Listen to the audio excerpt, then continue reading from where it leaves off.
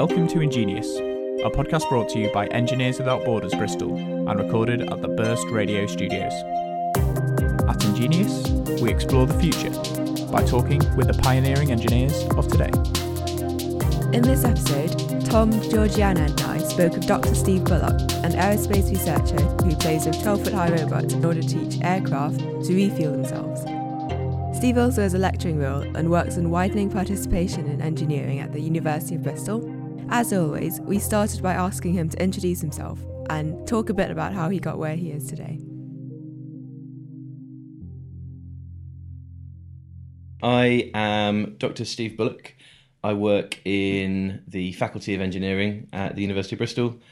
I'm in the Dynamics and Control research group, and the research that I've been involved with over the last few years has been my PhD work simulating formation flight using giant robots, and more recently focusing on the education side of the faculty, school to university transition. I've got a background in school teaching, so that's been a real asset to this, and a lot of work with student projects, extracurricular groups, new facilities that we've got in engineering. And my students' research projects at the moment are in drone path planning and sustainable energy. Great. Okay, so yeah, it'd be great to talk first about your technical kind of experience and your research. So what specifically do you work on right now? You talked about aerospace and planes, basically. What's the specific problem you work on, and why is it so difficult or technically challenging? I'm going to talk in the past tense a bit, because that was my main recent research is in my PhD work, and I've been focusing on the education side of the faculty for the last couple of years. That was trying to solve the problem of automating air-to-air refueling, but that extends to other aspects of formation flight. My personal drivers for it were environmental, but it's a bit further in the future, so I can go into a bit of detail about that if you want. Yeah, sure. Maybe describe what air-to-air refueling is for a start. Yes, so air-to-air refueling is currently only done by the military. It's where you get a big tanker aircraft acting like a petrol station in the sky, and then receiver aircraft, whether they're fighters or other transport aircraft, come up behind it, get fuel from it. There's two methods that are employed at present. One is largely with the US Air Force, and they have a boom that extends and plugs into the top of the receiving aircraft, and all the work there is done by the boom operator in the tanker aircraft. But the one that I was looking at is used by most of NATO, definitely the UK, and it's probe and drogue refueling, where a big hose hangs out the back of the tanker. It's got a drogue on the end that looks like a shuttlecock in badminton to aerodynamically stabilise stuff. That flaps in the breeze, and the poor receiver pilot has to come and chase that and plug in, and do all the work his or herself. It's fairly dangerous. It's one of the most dangerous things you can do, apart from getting shot at in an aircraft, because you've got multiple aircraft in close proximity in the sky, and that's generally a really bad idea. If you looked out of the window of your plane taking you across the Atlantic and you saw another passenger aircraft that close, you'd have a reason to be scared. We keep them miles apart for good reason. And the precision that you need for aerial refueling is to within a few centimetres if you want to capture the drogue effectively, hold position relative to the tanker. So that work was looking at the sort of sensors that we want to use and the sort of control algorithms to do that best, whether you need sensors on both aircraft, whether the aircraft need to be talking to one another. And we developed this fantastic facility in the engineering building, where we've got two big robots in the basement. One's on a 10-metre track. They're both sort of 12 foot tall. And the one that's attached to the floor pretends that it's got real flight refueling hardware on it, and waves the drogue about as if it's on the end of a hose attached to an aircraft at 20,000 feet. And then the receiver one whizzes up and down the lab, and it's got a suite of sensors on it that we can connect in different ways, use in different combinations, and they all feed into our simulated system. So the aircraft and the atmosphere and the hose and The pilots, if there are any, are all simulated, and then the sensors and the relative positions of the receiver and the drogue are all in the real world. So we've got this hybrid test system, and that allows us both to do things fairly cost effectively. Putting aircraft up isn't cheap. And also minimise the risk, so we can not have aircraft falling out of the sky over Bristol because we're trying something a bit new that we're not sure if it's going to work or not. It also allows us good repeatability, so we can do the same thing over and over again and tweak things, which would be a lot harder with real aircraft. So that's the core part of the research. Extensions to that, if you can make it safe enough to put on passenger aircraft. The case study that I referenced said a London to Sydney long haul flight.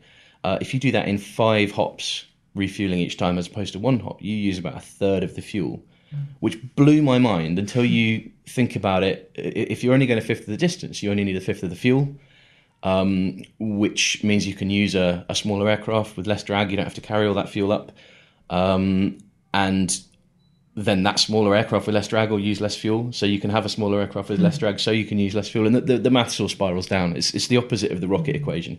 If you need to take an extra kilo up, you might need an extra 3 kilos of fuel, but then you've got to take those 3 kilos of fuel up as well, so you need an extra 9 kilos. And yeah, it's really interesting, and I'd like to think one day it'll be taken on to save the world.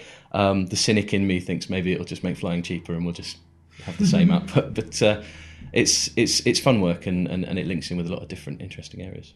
This just sounds like something out of a science fiction movie. It just sounds so cool. The robot rig? Yeah, the robot rig. It looks a bit like something out of a science fiction rig as well. I'll send you some pictures if you got some links in the blurb. In fact, if you search for Bristol Relative Motion Robotics, then you'll come across the research page. So it's not being used at the moment, is it? It's so there was a big second round of research that us and the companies we were working with were pitching for, funded by the government, and that didn't happen. So it's paused at the moment, but the robots are being used for other things, both research projects with the groups that originally funded it, and other independent work as well. The Composites group part funded the robots, and they're looking at using them for complicated shapes, layup with carbon fibre and stuff.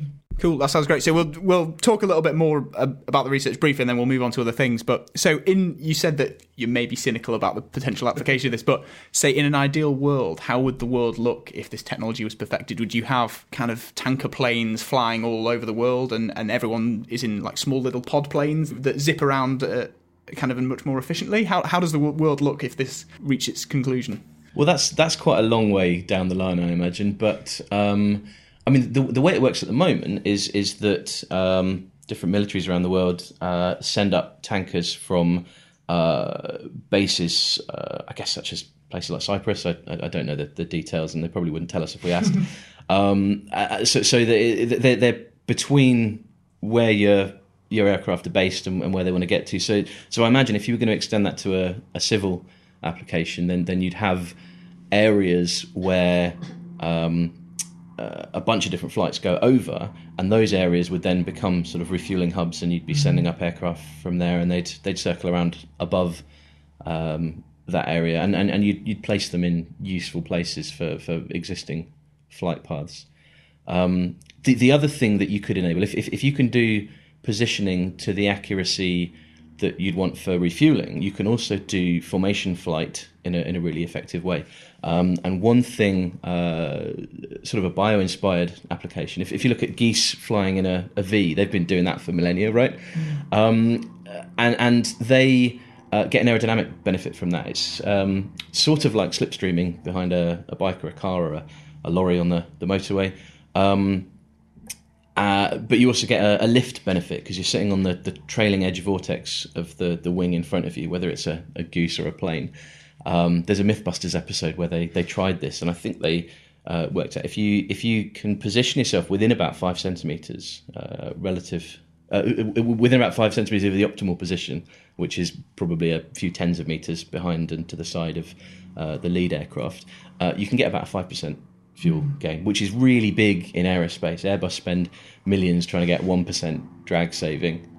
So the little numbers really add up. And that's another potential extension of the work, because it's the same problem. You're looking at really accurate positioning of one aircraft close to the other. And it's hard for a pilot to do manually because it's an unstable equilibrium. You let go of your stick and you slip off it. So you wouldn't be able to do it for a 7-hour flight with a pilot manually controlling it. So I like all of the potential useful environmental uses, and the air industry is a big consumer of fossil fuels at the moment. So we've talked about what your PhD was in and your research. I would also like to know why you would want to do a PhD in the first place, and why research is worth going into as an engineer, if someone wants to make a difference in the world. I'm personally considering doing a PhD myself, and I'd like to apply next year. Why would someone do this, and what's kind of the potential career that you can get at as a result of doing this kind of high-level research? Okay.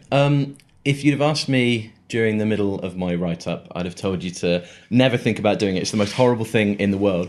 And I'm not gonna say it's all inspiration. A lot of it is a lot of perspiration. I think it's more about tenacity than anything else. It's a very tough thing to do because quite often you're working on your own. You're motivating yourself. You'll have a supervisor, but it's down to you to quite quickly move from being told what to do to pushing stuff yourself. And eventually you're going to be the lead in the world on that tiny area that you're working on.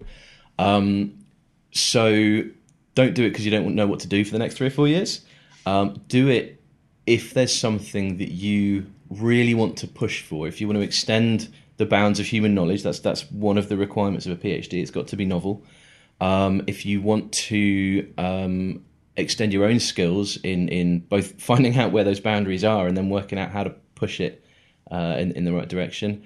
And it's got to be something that you're passionate about. It's 3, 4, maybe more years of really hard slog all the way through. And there'll be ups and downs. So you'll get to go to conferences and present your work to international researchers, and they'll ask you tough questions, but when you do something that's well received, it's really satisfying. You'll be publishing at conferences and hopefully in journal papers, and that's so satisfying. Again, it's a slog to get a journal paper out. My supervisor will tell you I'm the worst at writing, but again, it's really satisfying to have something that you've sort of led on, something that maybe you've decided the direction it's going to go in, accepted by the international research community as being useful for the world to see. So whatever you do it in, you've got to be passionate about it. You've got to expect that it's going to be a big slog, but that there's going to be a lot of opportunities, and there's a lot that are up to you to seize. There's different pots of funding to go to different places, to do different things, to do different professional development courses, that it's kind of down to you to direct. There's a couple of different routes in. You can go for an independent PhD where an academic has funding either for one PhD or as part of a wider project. I worked with 2 research assistants and another PhD student, so there were 4 of us plus our supervisor. And you just go straight in, or there are DTCs or CDTs, doctoral training centres, where it's slightly more structured. You might have a year of sort of taught master's plus level work, and then there's sometimes they do kind of speed dating activities where you get to meet all the supervisors that are part of that research group and collaborate on working out who you want to work with and what you want to work on. Now it's in the past. I'd highly recommend it. It's a great experience, but it's not for the faint of heart. In terms of career opportunities, the global stats are that there are more and more postgrads and a fairly fixed or slower increasing number of academic posts. It is pretty much a prerequisite for going into academia, if you want to be a lecturer or a researcher, but there's also a lot of demand in certain industries for postgrads. So it opens up some avenues, but it's not a prerequisite for a lot of grad careers. It would be a bonus, but maybe not an outsized one if you wanted to go into industry, because they conduct their own research as well and they collaborate with academia. So what's the best way to put it? It's not a golden bullet. Much like a degree isn't these days either, but it adds a lot. My personal motivation was I was teaching science in London. I was really enjoying it, but my old master's supervisor that I'd kept in touch with suddenly said, "Oh, there's funding for a PhD playing with giant robots. Do you want to come and spend 3 years do that?"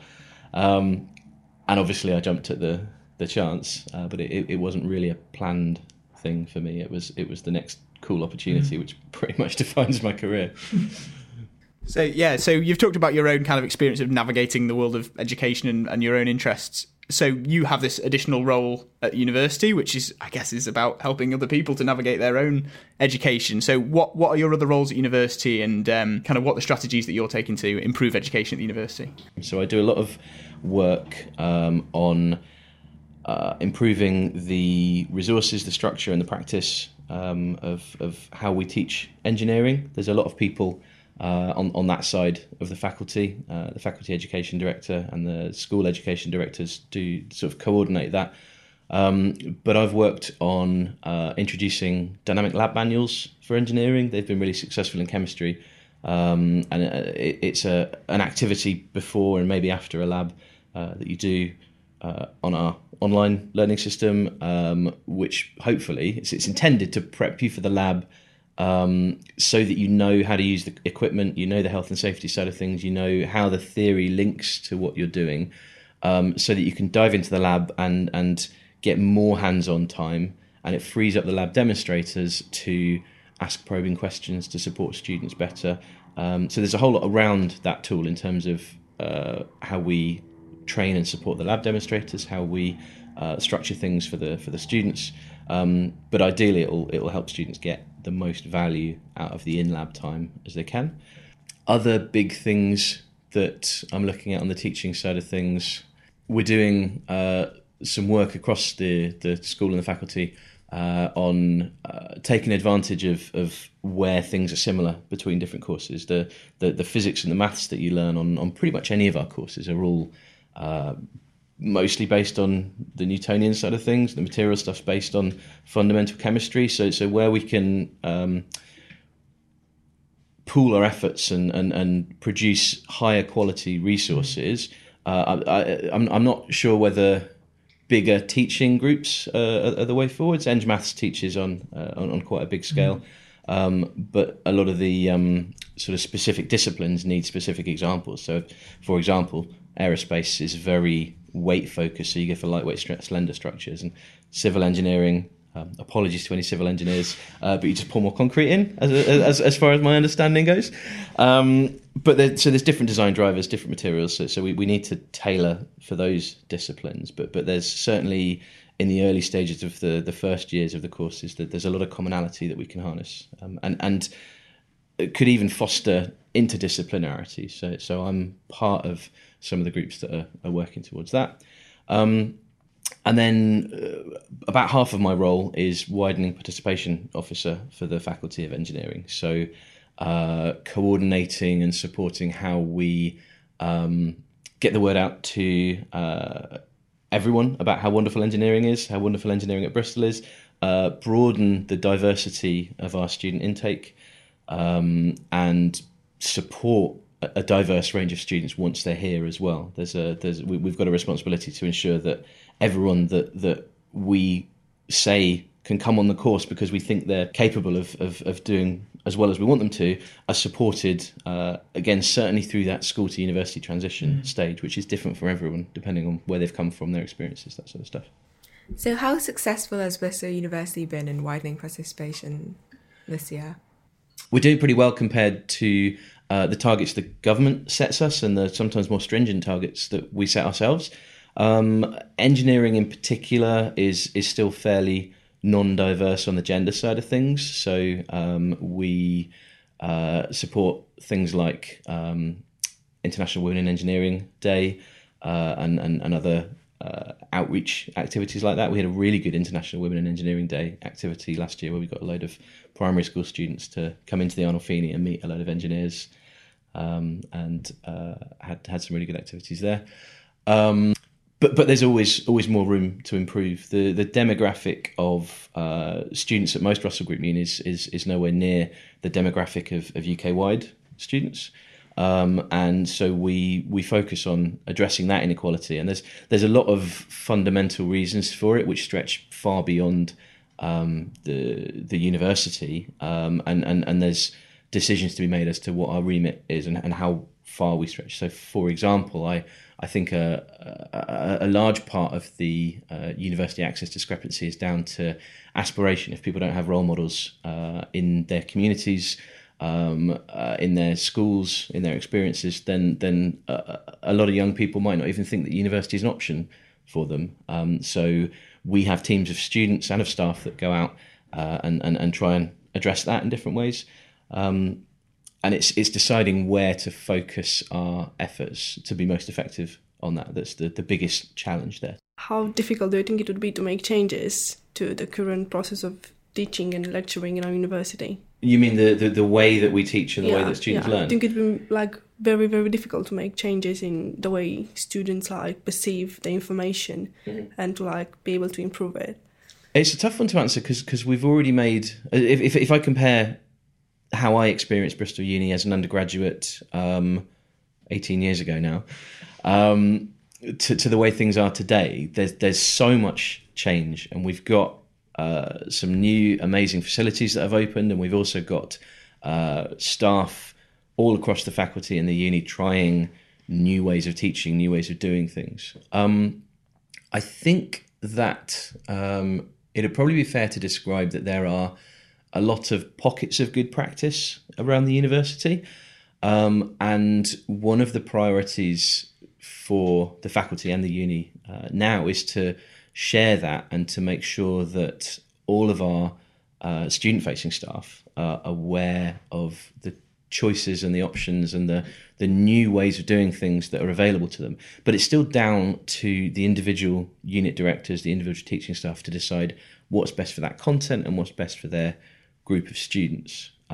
So the challenge is sharing that info and then supporting colleagues in implementing stuff. It's not an easy thing to restructure a unit or to bring in a new teaching method, particularly not if you've been doing the same thing for a long time. I personally feel that lecturing in the old school, you might call it a chalk and talk sense, has its place. There's a lot of benefit, I think, to students to being in a room with someone telling them inspirational stuff and then showing them in real time how to go through all the tough problems that we put you through. But there's also it's also a fairly inefficient content delivery mechanism for some forms of content. So I find it very frustrating to teach reams and reams of derivations when we're limited on the time that we have with students, and there's a lot of nitty-gritty that you've got to get people to grips with. And I often feel like I've left students with their heads reeling and they need to go away and post-process everything and go through it all again. So one of the benefits of recording lectures is that you can go through that and you've got a pause button. But I wonder if, and I'd be interested to hear your take on it, I wonder if pre-recording that sort of stuff is beneficial and then dedicating the time that we have in our face-to-face sessions to more interactive activities is better. I don't want to turn everything into examples classes, but I've tried a bit of, they call it flipped classroom teaching, and I can take a 50-minute sort of structures, derivations lecture and condense it into maybe 3 or 4 5-minute videos, because I don't have to repeat myself and check understanding, and I can trust that you can use the pause and rewind buttons to go over stuff when you need to, and then that frees up that hour for much more back and forth. And that actually, I think changing students' expectations and habits in that is as hard as changing staff's. When I say, right, we're going to be talking to each other a lot this lecture, it's often like breaking down a brick wall. And I think students learn to expect that from me after a while, but certainly expecting to be able to come to a lecture with a hangover and sit down and shut up and just let it all wash over you is something that I want to challenge. And if students feel like the media site, the replay recorded lectures are a good substitute for turning up to my lectures. I feel like the onus is on me to add more value in those sessions. It's an interesting thing you mentioned about lack of interaction in lectures. I think almost everyone in that lecture wants the lecture to be more interactive, but there are people sat there in the audience who don't feel capable of asking a question, or they feel nervous because they're in front of 300 people or whatever. I've had this experience myself. I actually wish all our lecturers were back and forth and people were asking questions, and I think almost everyone would prefer it to be that way, but there's some psychological thing that's stopping people, particularly in younger years, I think, of university, for asking those questions, and a solution to that would be very interesting. Well, there's a lot of sort of embedded habits that lecturers and students have, but there's ways of challenging them, and there's simple skills that you can use to help that. So, for example, one thing that I do when I'm asking students questions is if I have time, I go for a think, pair, share approach. Bit of a sort of gimmicky way of saying it, but that's what a secondary teaching qualification gets you. It's something that's obvious to secondary teachers, but our academics get teacher training to a certain extent, but not to the extent that school teachers do. But then it's a different environment. So, for example, instead of posing a question, waiting 5 seconds, and when I get no hands up, then just giving the answer and moving on, you give the students a minute to think and write their ideas down, a minute to talk to someone next to them, and then you ask them to share their responses. And without fail, you get a much better response doing that, because it's difficult. If you're in a lecture theatre with a couple of hundred people in it, putting your hand up and putting yourself out there when you might be wrong is really difficult. And one of the best ways of learning is learning by making mistakes. And if I don't get responses from students that show their misconceptions, it hinders my ability to bring the learning on and to support the diversity of progress in the room. Also, during that thinking and pairing session, I can wander around and eavesdrop and pick up a lot there as well. So you mentioned the number of students being quite intimidating maybe for them to ask questions. Do you think the future of lecturing could be having smaller classes or bigger classes, or what do you think?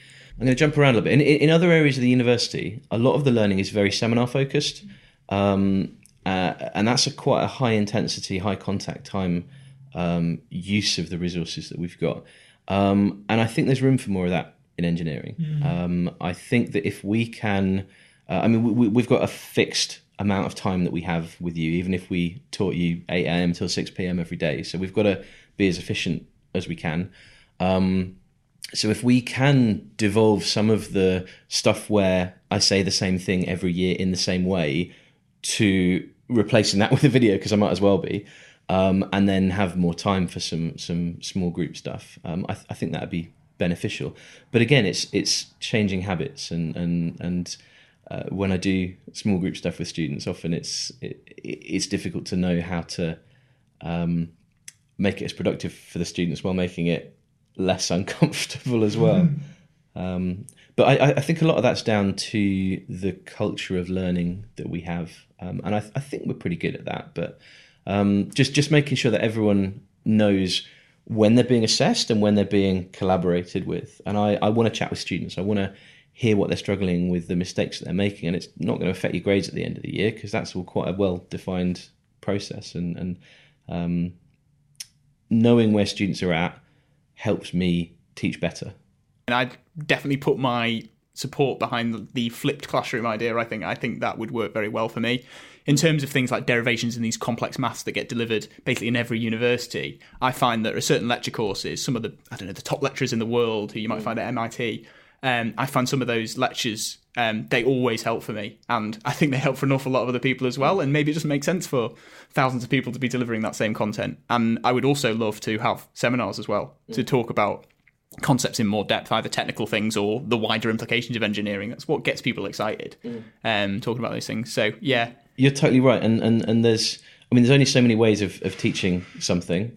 When I was teaching A-levels, I used to get my sixth formers to watch some of the sort of first year physics courses from MIT that they put online, and it was a fantastic resource. And the guy was a far better teacher than I'll ever be. I think they've taken them down since because of some controversies, but it's a really good resource. And examples in the university, economics have collaborated with universities across the world to make an online textbook called Core Econ that anyone can use. It's got economics rock stars from around the world talking about their careers, talking about the concepts, presenting different things. It's got interactive graphs and stuff, and it flips the way that it's taught on its head, because enough people around the world that are experts on economics teaching have got together and said, what's the best way of doing this? Maybe what we've been doing isn't the right way. Prof. Alvin Birdie, who's one of the educational leaders of the university, was intimately involved with that, and now it's used on economic courses across the world. And I think there's probably scope to do that in sciences, engineering, mathematics. But it's tough because everyone feels a lot of ownership over their teaching. It's quite a personal activity.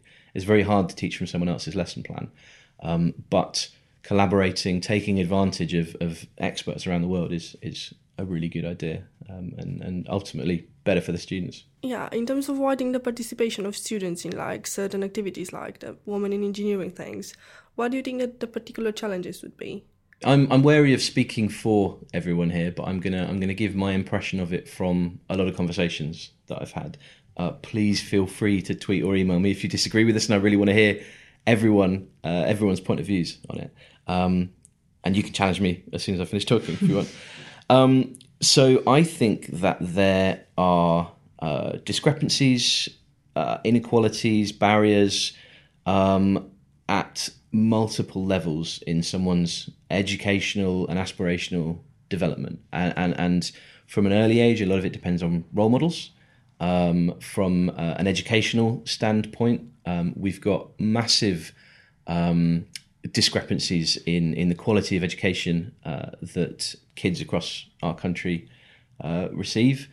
And these things compound over time. So a tiny discrepancy, and I don't think there are many, if any, people that are saying, right, I want to keep women out of engineering, or I don't think that underprivileged children should receive a good education.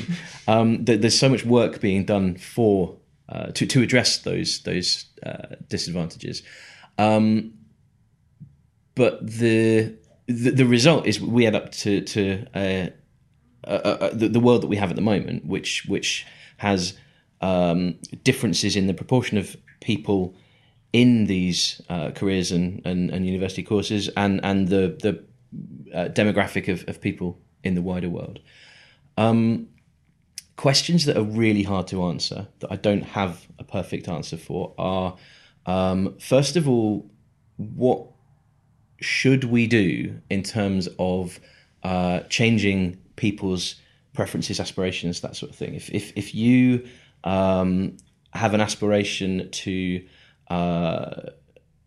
okay, let's be stereotypical for the sake of clarity. If you have an aspiration to be a mother, start a family, or if you have an aspiration to work in an industry that's seen as being more for one sort of person than another person, if that's your aspiration, who am I to come and challenge that? Who am I to say you should think about engineering even if you currently don't want to do it?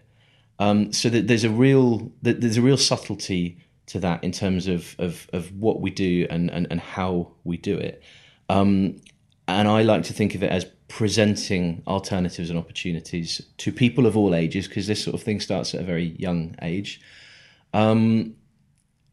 And then there's questions about what our remit is as a higher education organisation. Where do we see our responsibility starting and stopping? And you could say it's just at the admissions process. That's where students come to us. That's our first official contact with them.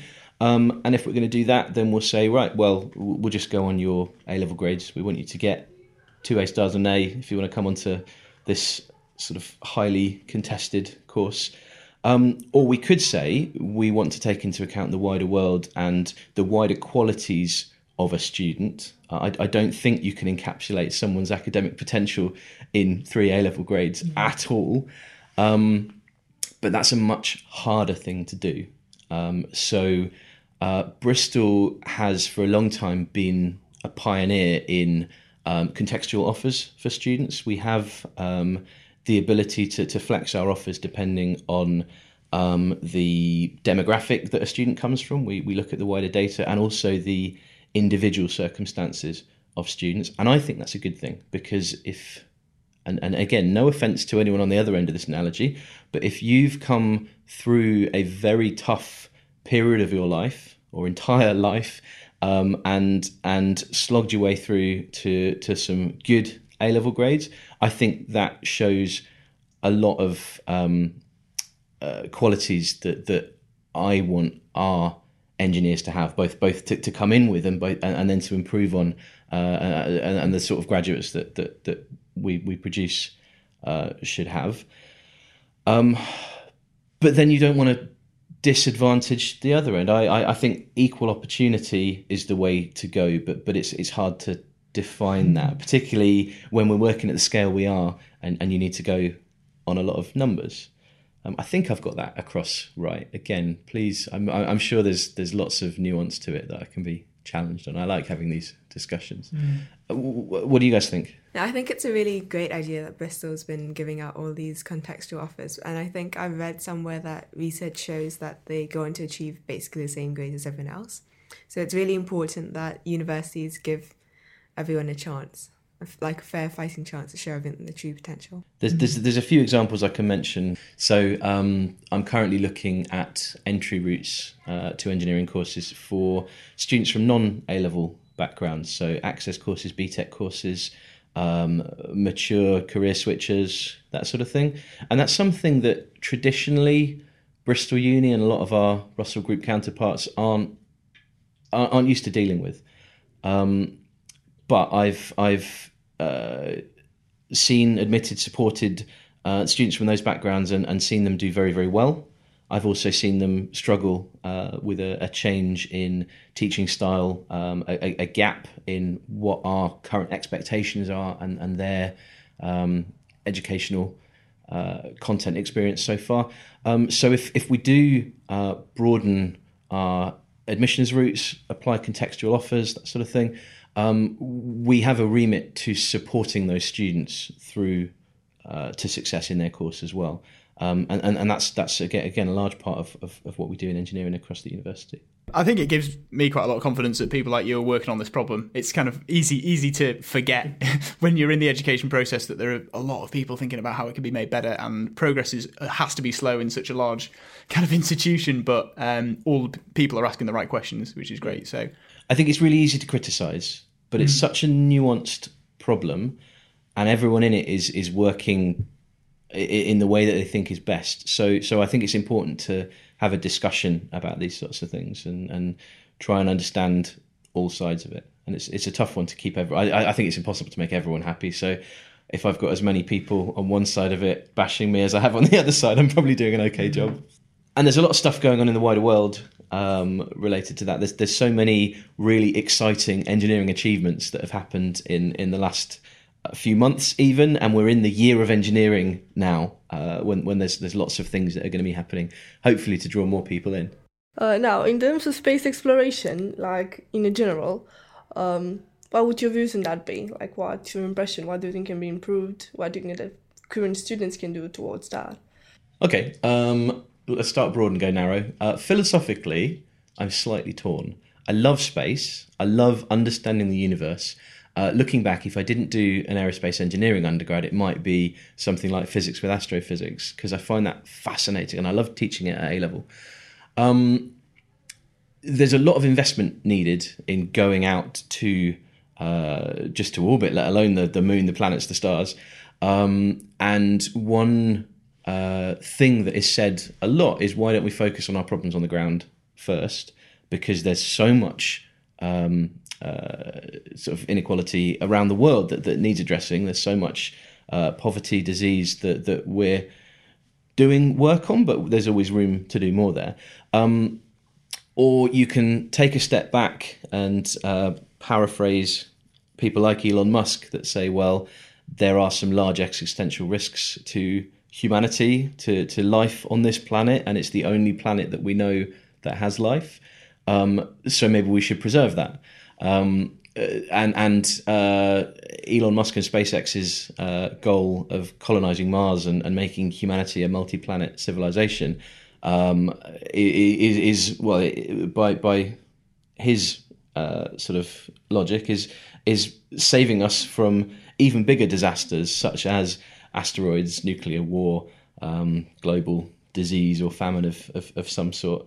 And so if humanity wants to last a billion years, we need to become interplanetary. And Musk, Hawking, lots of people like that talk along those lines. I think there's a balance needed, and you can criticise investment in all sorts of things, let alone space exploration.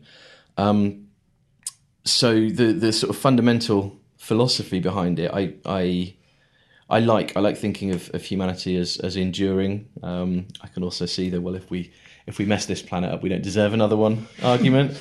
But I like sort of thinking long term and listen to Carl Sagan's Pale Blue Dot speech if you want to hear someone much better than me sort of talking about that and the big picture. In terms of what it means today, there's some really, really amazing work being done. Did you guys watch the Falcon Heavy launch? I sat with another podcast buddy of mine in the Cosmic Shed, quick plug, and we watched it there, and there was definitely a bit of swearing because it was just amazing to watch. So the Falcon Heavy is the biggest rocket now in service today. It's not the biggest rocket ever. That was the Saturn V, but we now have this capability of taking things out to Mars orbit, as has been seen. And I really, really love the fact they've gone for a silly test payload. So normally for that sort of thing, you'd use concrete blocks or something like that. If you're boring NASA or whatever, no offense, NASA. I'm sure they're listening. Low risk NASA, maybe, I don't know. But for those of you who haven't heard, then a couple of months ago, someone tweeted Elon Musk and said, "What's the test payload for the Falcon Heavy going to be?" And everyone thought he was joking when he replied, "My midnight cherry red Tesla Roadster playing David Bowie's Space Oddity on loop." And then someone tweeted back saying, "With a copy of Hitchhiker's Guide to the Galaxy and a towel in the glove box." And he only went and bloody did it, didn't he? I think it's really silly. But also really inspirational. It's definitely got media attention from both sides. Like, we're littering space with cars. We might as well be littering space with concrete, right? It's a massive investment in resources, but it's an inspiration for a lot of people. Every school kid that I talk to now is like, "Oh, I want to go work as a rocket scientist," whatever that means. I mean, aerospace engineer is probably the closest, but there's physicists, there's systems engineers, there's all the people in that industry, and that's going to grow and grow. There's other new rocket companies up and coming. Rocket Lab in New Zealand has done a test payload launch of the Humanity Star as well, which is a carbon fiber shiny object that you can see glinting in the sky if you look at the right time. There's obviously a risk of cluttering up near Earth orbit and having this, it's called the Kessler syndrome, where you get one satellite that explodes and then it takes out another one, takes out another one. Happened in Gravity, didn't it, the film? So we need to carefully manage all of our amazing advances. But I think that space exploration and the other sort of big priorities for humanity are inspirational. And there's the global goals that can help us target our work. I think we need to look big at that, but we also need to look small at the work that lots of research institutions are doing, lots of humanitarian ones, lots of societies like Engineering Without Borders are working on. So look at the big aspirational stuff, but also don't forget the human scale stuff. For space exploration, do you think humanity will ever be at the point where we can freely roam among the planets? And if so, do you think that there's a possibility for extraterrestrial life? It's not my field of expertise. I'm very much sort of control systems and predominantly Earth-based stuff, but I do keep tabs on development.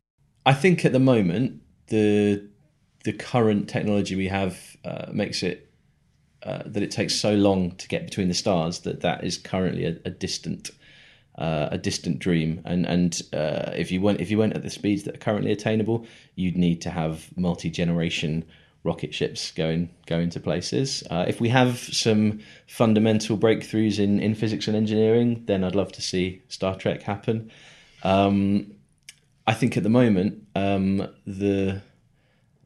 there's no doubt that we're going to have space tourism in the next 20 years, probably sooner, as a fairly regular, almost affordable thing.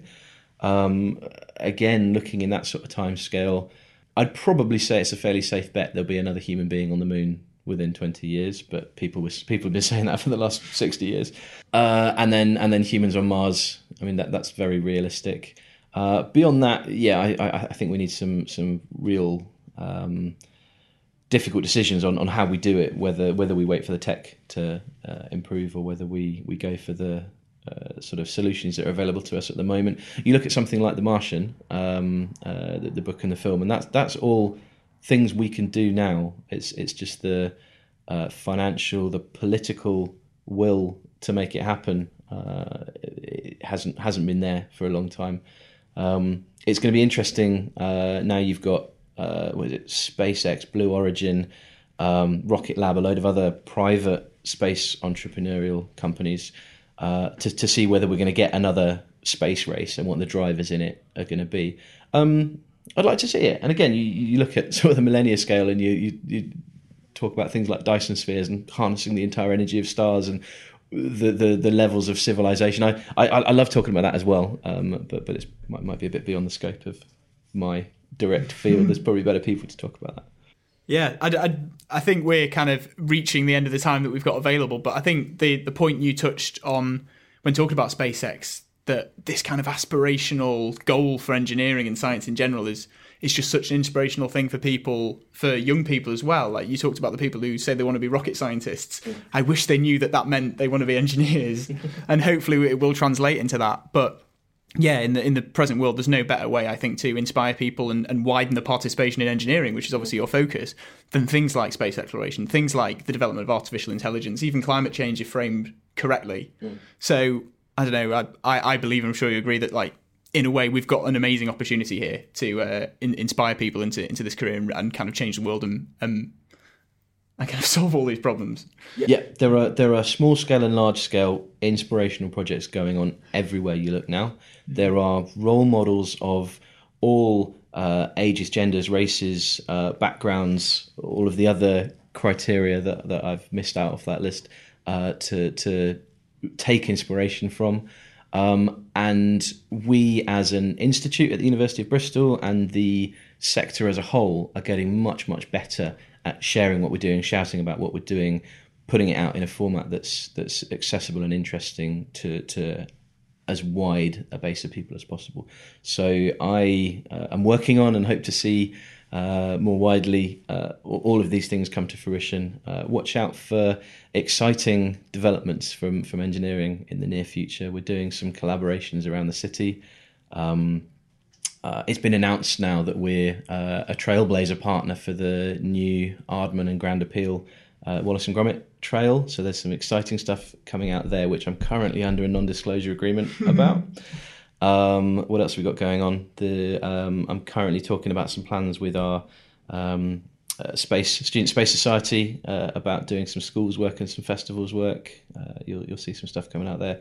I've been meaning to start blogging about it, but watch the uni news pages for now, because we'll make sure that that's all going to be out of press releases. But yeah, watch this space. Yeah, amazing. So it sounds like the future is bright, not just at Bristol, but across the world in engineering as well, which is great. So yeah, Steve, thank you very much for joining us on the podcast. It's been really great. We talked about basically everything that we wanted to cover, so that's fantastic. Yeah, cheers for coming on. Absolute pleasure. Thanks for having me. Thank you. If you enjoyed this week's episode of Ingenious, please subscribe and share the podcast with friends. We'd also love to hear your feedback. To get in touch or to find out more about us and our guests, head to ingeniouspod.org. Music for our episodes is kindly provided by Yemzo Katano. Check him out on SoundCloud.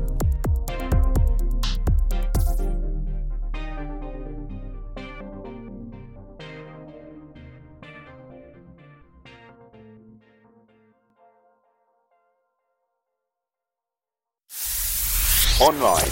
Not on FM. and certainly not on digital.